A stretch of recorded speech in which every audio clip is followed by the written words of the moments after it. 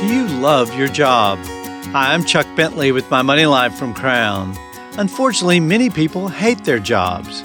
They live for the weekends and just try to get by Monday through Friday. It grieves me to know that most of our country dreads getting out of bed on Monday mornings.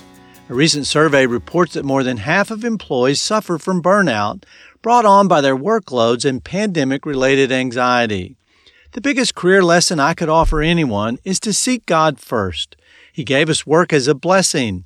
Proverbs 3, 5, and 6 says, "Trust in Him with all your heart, lean not on your own understanding, in all your ways acknowledge Him, and He will make straight your paths." With Christ as your guide, you can avoid dead-end jobs, wasted time, and stressful work environments. Thank Him for the talents and abilities He's given you. And if you do feel stuck in a frustrating or negative job, consider the 4 career lessons from New England Patriots coach Bill Belichick.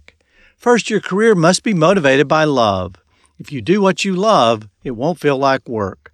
Second, hard work and self-awareness can overcome talent deficits. Be dependable, consistent, coachable, and aware of your need for improvement.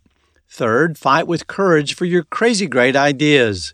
If you believe you've got a winning idea, don't be afraid to use it. Finally, put your energy into building real relationships, not social media. Everyone teaches you something if you're willing to listen. Often peers and subordinates are the most important relationships, not those at the top. Now, in my new book, 7 Gray Swans, I describe potentially significant events that could happen. A gray swan's an obvious danger that we tend to ignore. My goal is to show you how to prepare for and survive these economic threats.